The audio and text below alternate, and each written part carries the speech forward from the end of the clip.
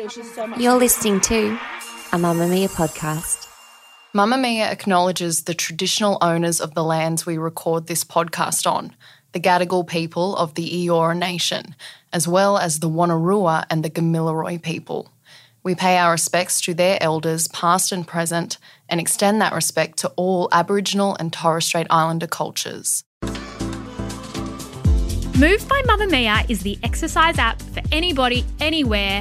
Yes, that could mean you too. The workouts have been designed to fit into your life so you can move when you can. The 15 minutes you can squeeze in before work.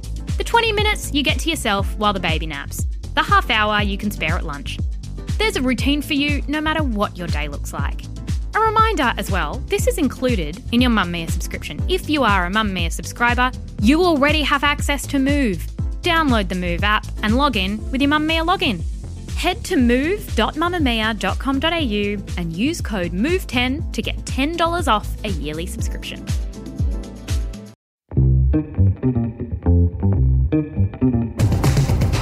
From Mamma Mia, hi, I'm Siobhan Moran-McFarlane and welcome to The Quickie, getting you up to speed daily. Here are the evening news headlines for Wednesday, August 17. Scott Morrison held a press conference today during which he said he will not resign from his role as member for the Sydney seat of Cook. The former Prime Minister is under pressure from many of his former colleagues and the public after it was revealed he secretly appointed himself to a number of ministries during the pandemic. Mr Morrison defended his actions by saying the fact that his cabinet ministers didn't know about the self-appointments was proof that he had not interfered in other ministries except in one instance. That was a reference to his self-appointment to the Resources portfolio to overrule Resources Minister Keith Pitt on a controversial gas project. Current Prime Minister Anthony Albanese also addressed the press today, using the opportunity to launch a scathing attack on his predecessor, saying the first rule of Power Grab Club is don't talk about Power Grab Club, and Scott Morrison broke that rule today. Scott Morrison was passive-aggressive and of course he was self-serving, so at least he was true to himself. As the rising cost of living continues to put pressure on households, the Australian Bureau of Statistics has revealed that last quarter, Aussie workers received their highest wage increase in 8 years. A 2.6% boost to pay packets was recorded in the year to June, marking the highest annual rate of wages growth since September 2014. Employees in the construction industry experienced the biggest pay rise, with workers in the accommodation and food services seeing the most modest increases. But despite the rise, real wages are still going backwards, as inflation is currently sitting at 6.1%, placing increased pressure on household budgets. Tens of thousands of people who were pressured into buying dud insurance or who were given a hard time when they tried to cancel their policies will be repaid more than $100 million. It comes after the Australian Securities and Investments Commission secured $102 million to be shared among 83,600 former customers of Freedom Insurance. The company sold various products, including life and funeral insurance, using high-pressure tactics over the phone which were not properly explained or were of limited value. Freedom Insurance went into liquidation in 2020 after ASIC intervened and banned the unsolicited cold call telephone sales of direct life insurance in 2019.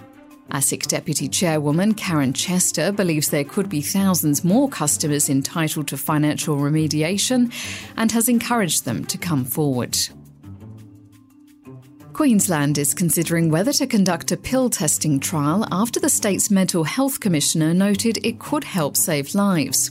Ivan Frakovich told Parliamentary Estimates that there is evidence both from other jurisdictions in Australia and internationally which would suggest having drug-checking facilities, particularly temporary ones or even fixed sites, can contribute to saving lives. It comes after the ACT opened Australia's first pill testing site in Canberra as part of a 6-month pilot program to allow people to test drugs and pills free of charge. But Queensland's Health Minister Yvette D'Ath argued that several issues must be considered before any trial goes ahead and that no decision has yet been made, saying, "We will give this proper consideration. It will be based on evidence and we will ensure we are looking not just nationally but internationally as the best practice in relation to this."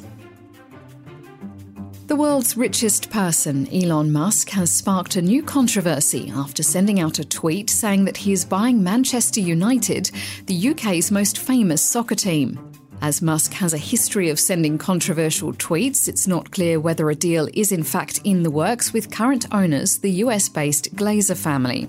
Last year, British tabloid The Daily Mirror reported the Glazers were prepared to sell the club, but only if they were offered in excess of $7 billion, which is more than the $6.6 billion that Forbes currently estimates as its value.